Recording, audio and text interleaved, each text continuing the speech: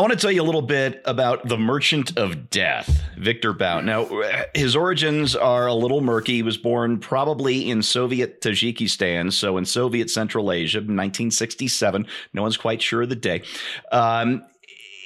We're not quite sure exactly what he was doing as a young man in the 80s, but by the time the 90s rolled around and the Soviet Union fell apart, he found a very profitable business in selling illegal arms.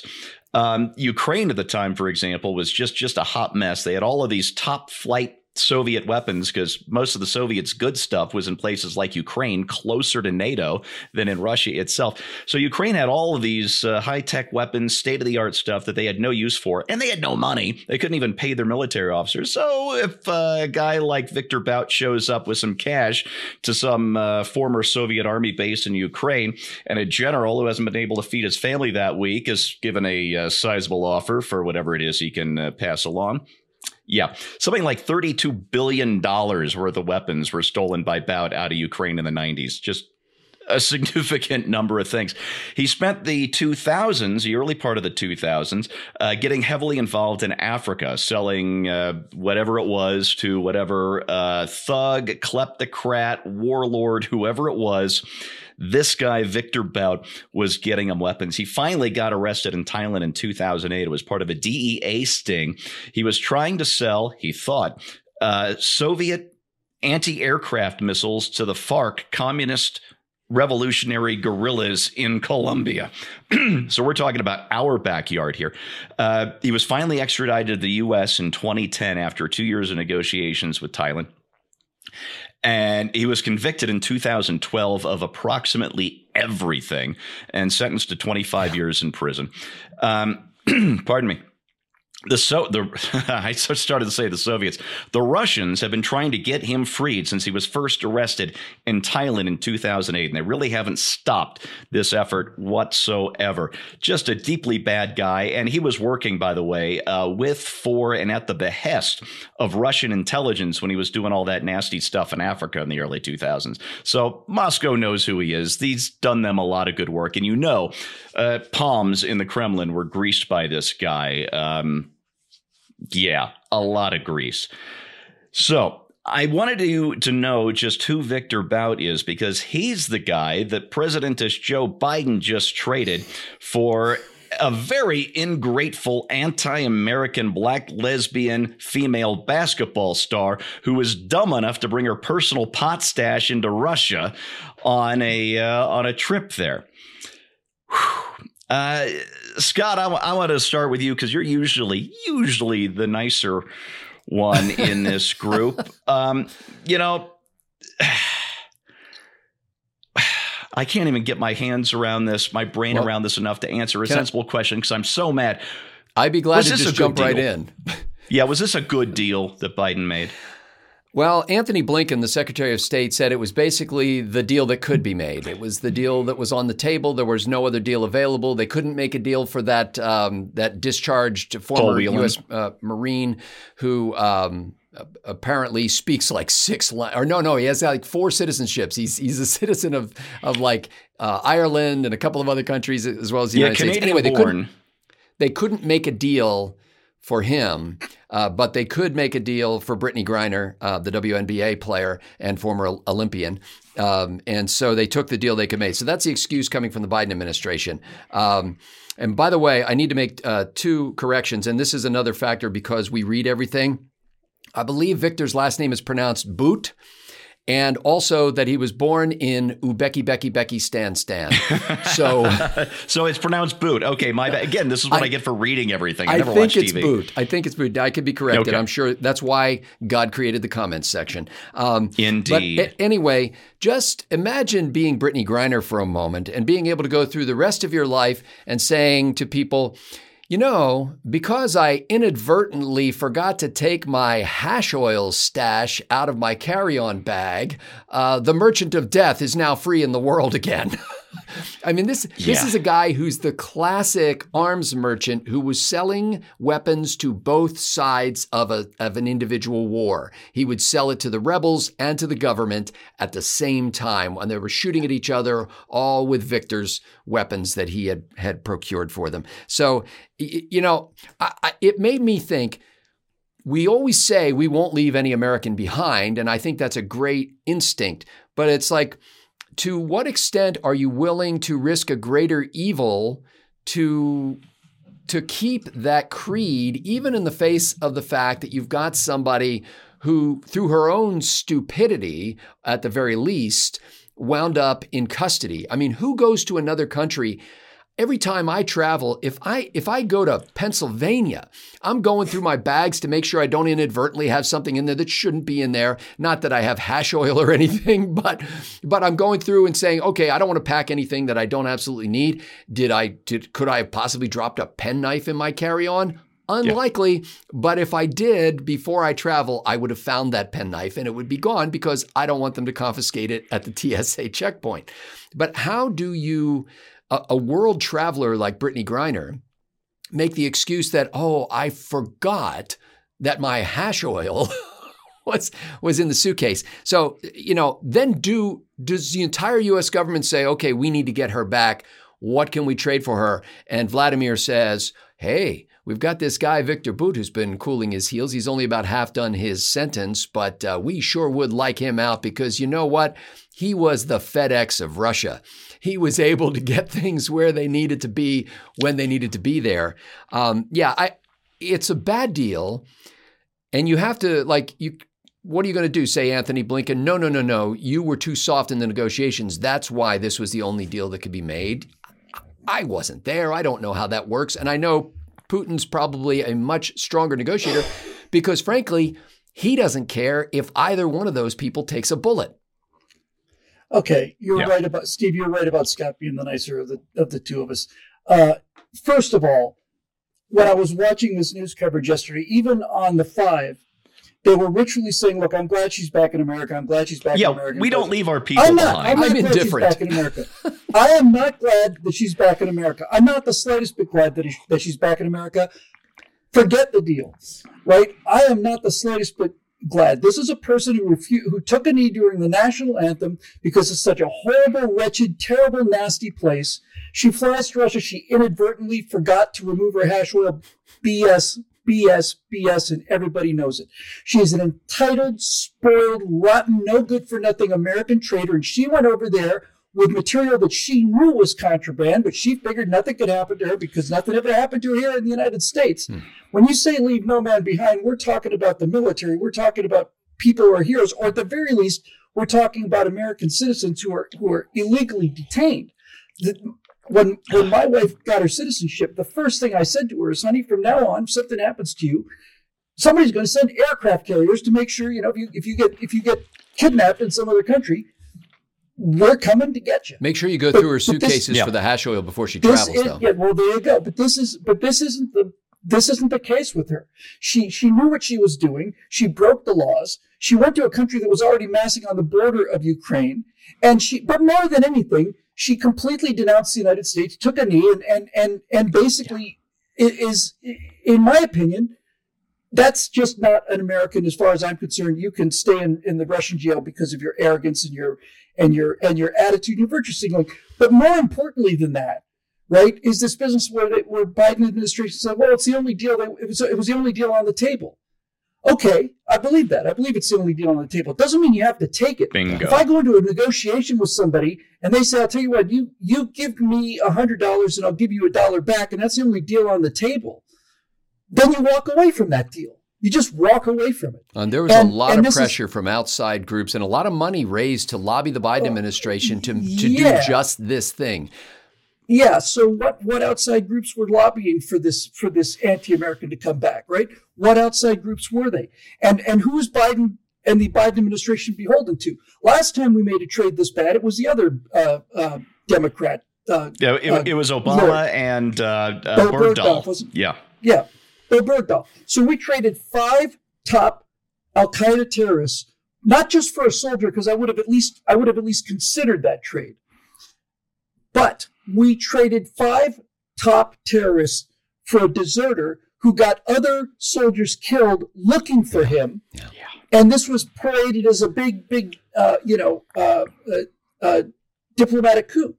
And as many people have pointed out, now all you need to do if you want to get Russians out of American jails, just find some American who's speeding or whatever the case, arrest him, lock him up. But make sure if you're going to arrest an American in order to swap him for a major Soviet asset or Russian asset, be sure to make sure that they're either at least black, gay, or women. One of those. All 3 is a home run, because this whole thing was about the fact that this was perceived to be a win for the Biden administration because it made his base happy. Yeah. And my base would have been to get the Marine back. And my base would have been to get the Marine back and not trade for this guy who, look, the guy is a weapons dealer, right? He has undoubtedly got arms stashed around the world. They're just sitting in warehouses someplace. He's got them sitting there, and he can't access the money because he's in prison. But no question he's got them. And the reason Putin wants him is because he needs weapons. He needs new weapons. And these things have been basically warehoused someplace. Yeah, there was no outcry from the common Russian man or woman saying, free this beloved hero of Mother Russia. So we spend, what was it so far in Ukraine, $100 billion in Ukraine? Okay. It's getting up there, yeah. We're fighting Russians, and they're our geopolitical enemies, so I don't have any problem with that. But what we just did was we've sent $100 billion to the Ukraine, and now we've just sent an enormous arms shipment to the Russians to kill Ukrainians with, and all of this to get this entitled, spoiled, nasty, ungrateful, horrible, wretched person back to America. No, no, I am not a fan of this deal, and I think it's bordering on treason to release somebody who is that valuable to the enemy in exchange for an anti-American person who was guilty of the charges, right? It's not like they were trumped up charges. It's not like they kidnapped her off the street. Whelan was convicted of trumped up charges. Yes, exactly. And he's a patriot and he's a soldier. That guy you want to get back. But no. He's going to stay and rot in prison because he's not part of the alphabet mafia. Yeah. It is. And this is the world we live in now. And Details leaving of this behind deal, Marines is what Joe Biden does. You know, details of this deal aside, and let's pretend Victor Bout wasn't involved in this. It is interesting to me that the United States will, under any administration, try to get back the person who protested against the U.S. government. So, like, we will make an effort to go get that person and retrieve them, bring them back to the United States. And that is, I don't know how many countries, you know, if somebody had refused to salute the Russian flag or acknowledge Vladimir Putin in some way, and we were keeping them prisoner in the United States for no other reason, unrelated to arms trade or whatever, I don't think Putin would care. Putin would say, "Oh yeah, we'd keep that person. We don't care. We will go and bring you back if you're a traitor to the cause. It doesn't matter to us because you've got that badge of American citizenship, and we're going to go get you." Now, in the course of doing that, it seems to me there's got to be some kind of way of negotiating a trade that isn't just prisoner for prisoner. Like, there's got to be other concessions that could be made. Absolutely. You could say, yes. Okay, here, I'll tell you what, you release Brittany Griner, and then we do this for you. Not related to the Merchant of Death walking. The other thing that struck me about this was I didn't realize how much like the movies real life is. Did you see the actual exchange video? I mean, it's just like a movie scene.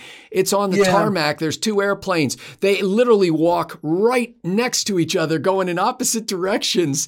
And, the Russian guy who's escorting Brittany Griner goes over and hugs Victor Bout, and then Brittany peels off and goes to the airplane that she's going to.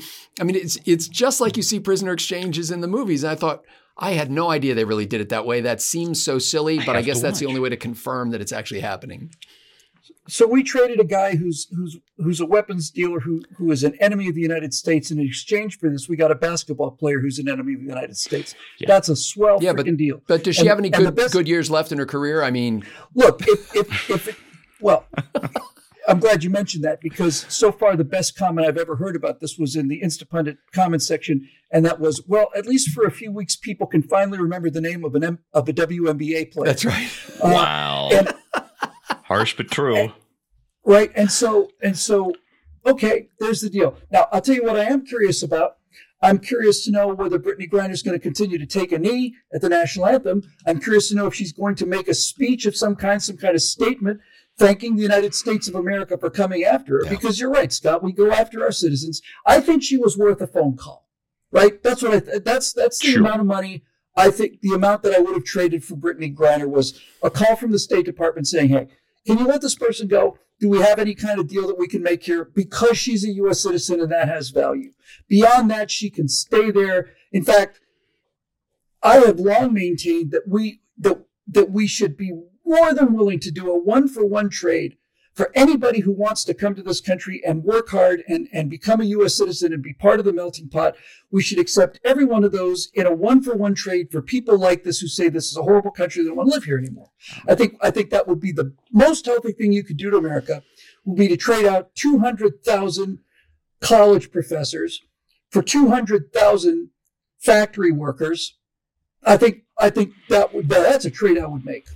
Yeah, well, we wouldn't even necessarily need the factory workers. I'd love to have them, but if we could just get rid, just get rid of them. Yes. Yeah. Well, it is always the case that negotiations are won by the person who has walkaway power, and if the person who has walkaway power doesn't give a damn and says, "Hey, if this whole thing blows up and both of these people die, I don't care."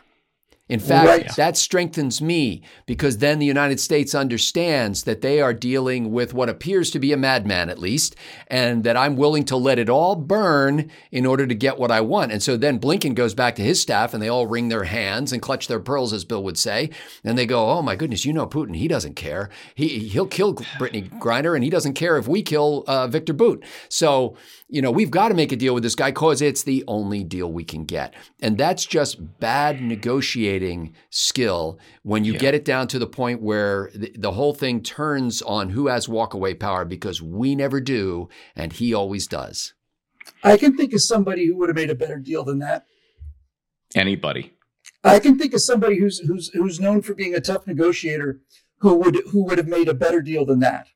And I may be mistaken about this, but to your point about walkaway power, I'm not aware that we traded anything to get our 52 hostages back, that the reason they gave us our hostages back was because they were scared to death that Ronald Reagan was serious about this and that he wasn't going to put up with this BS anymore. Well, he was the walkaway power guy in that dynamic. Precisely. Yep. Yes, precisely. But my point is, I don't think we had to give anything up to the Iranians to get these people back. No. We were in such a strong position, which is, it's really weird and strange to think about the most powerful nation in the world being in a strong negotiating position, because God knows we never behaved that way. But they basically were so afraid of Ronald Reagan that they put those hostages on the plane. I did a piece on this, I think, in the Cold War. It's entirely possible that they were in the air when Reagan was making his first inauguration speech. They were boarding, if I remember correctly. I remember watching his inaugural speech in 6th grade, and it was in split screen with the hostages getting on the plane. Mm-hmm. Did he announce, in Tehran. In my memory, it was announced while he was speaking. Yeah. During the inaugural address. Maybe. I'm not sure on I that, remember but that's split screen. That's how it sticks in my memory. It was literally at that moment. And I know I was listening to an audio tape on negotiation once, and the guy said basically, the Carter administration contact with the Iranians said, look, you may want to make a deal with us, because this crazy SOB Reagan who's coming in here, who knows what he will do. Uh-huh. And the previous president, not to Reagan, to the current occupant, was also known as a crazy SOB who might do anything, who said to Vladimir Putin at a private dinner in confidence, leaned over to him and said, oh, by the way, Vlad, I checked this 3 times. It's verified. By the way, Vlad, if you decide to go into Ukraine, I'm going to hit Moscow. Yeah. So guess what? I think what he said was bomb the Kremlin. He said, well, so guess what didn't happen? So people say, would he have really bombed the Kremlin? Doesn't matter. Doesn't matter.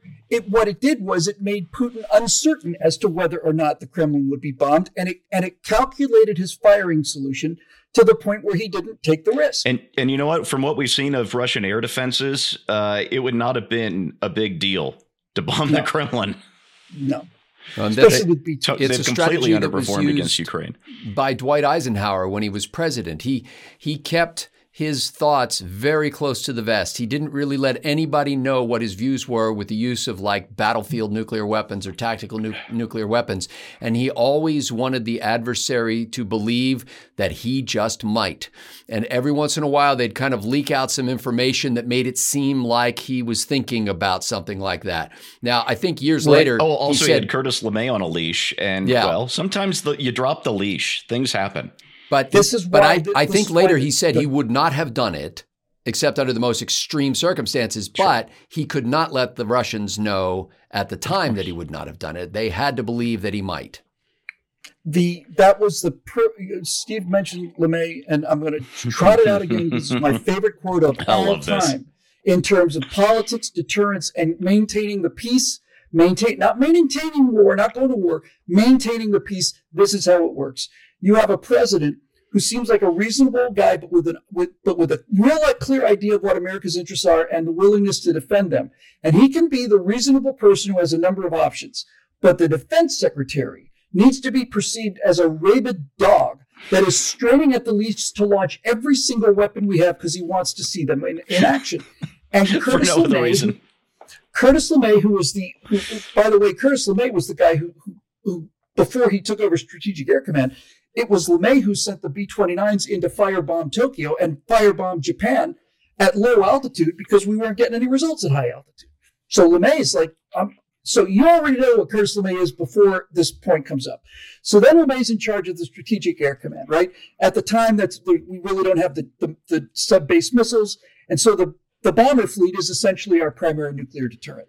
And the Strategic Air Command, which is no longer around, had the coolest logo of all time.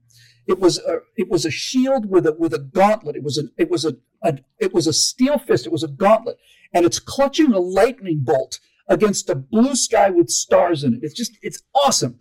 And below that, on the crest, it says, "Peace is our profession." And so there's some liberal journalist was interviewing LeMay, trying to poke him because he's such a red baiting warmonger, and they said to him, "Geez, General, don't you find it a little hypocritical? You've got the most powerful destructive force in the history of the world. You're capable of annihilating virtually everybody on the entire planet, and your motto is peace is our profession. Don't you find that a little ironic?" And LeMay just need to skip a beat. He said, "Oh, no, peace is our profession. War is just something we do for kicks." Perfect. And when you got a guy like that there, no one's going to mess with the big dog. But when you have things like this craven withdrawal from Afghanistan and all of these, well, I guess if it was just a cross-border incursion, we probably wouldn't do much about it. You might as well just roll out a red carpet for the guy. He's not going to have an opportunity like this again with this kind of weakness. So, yeah. Look, Biden didn't cause the invasion of Ukraine, but he could have stopped it.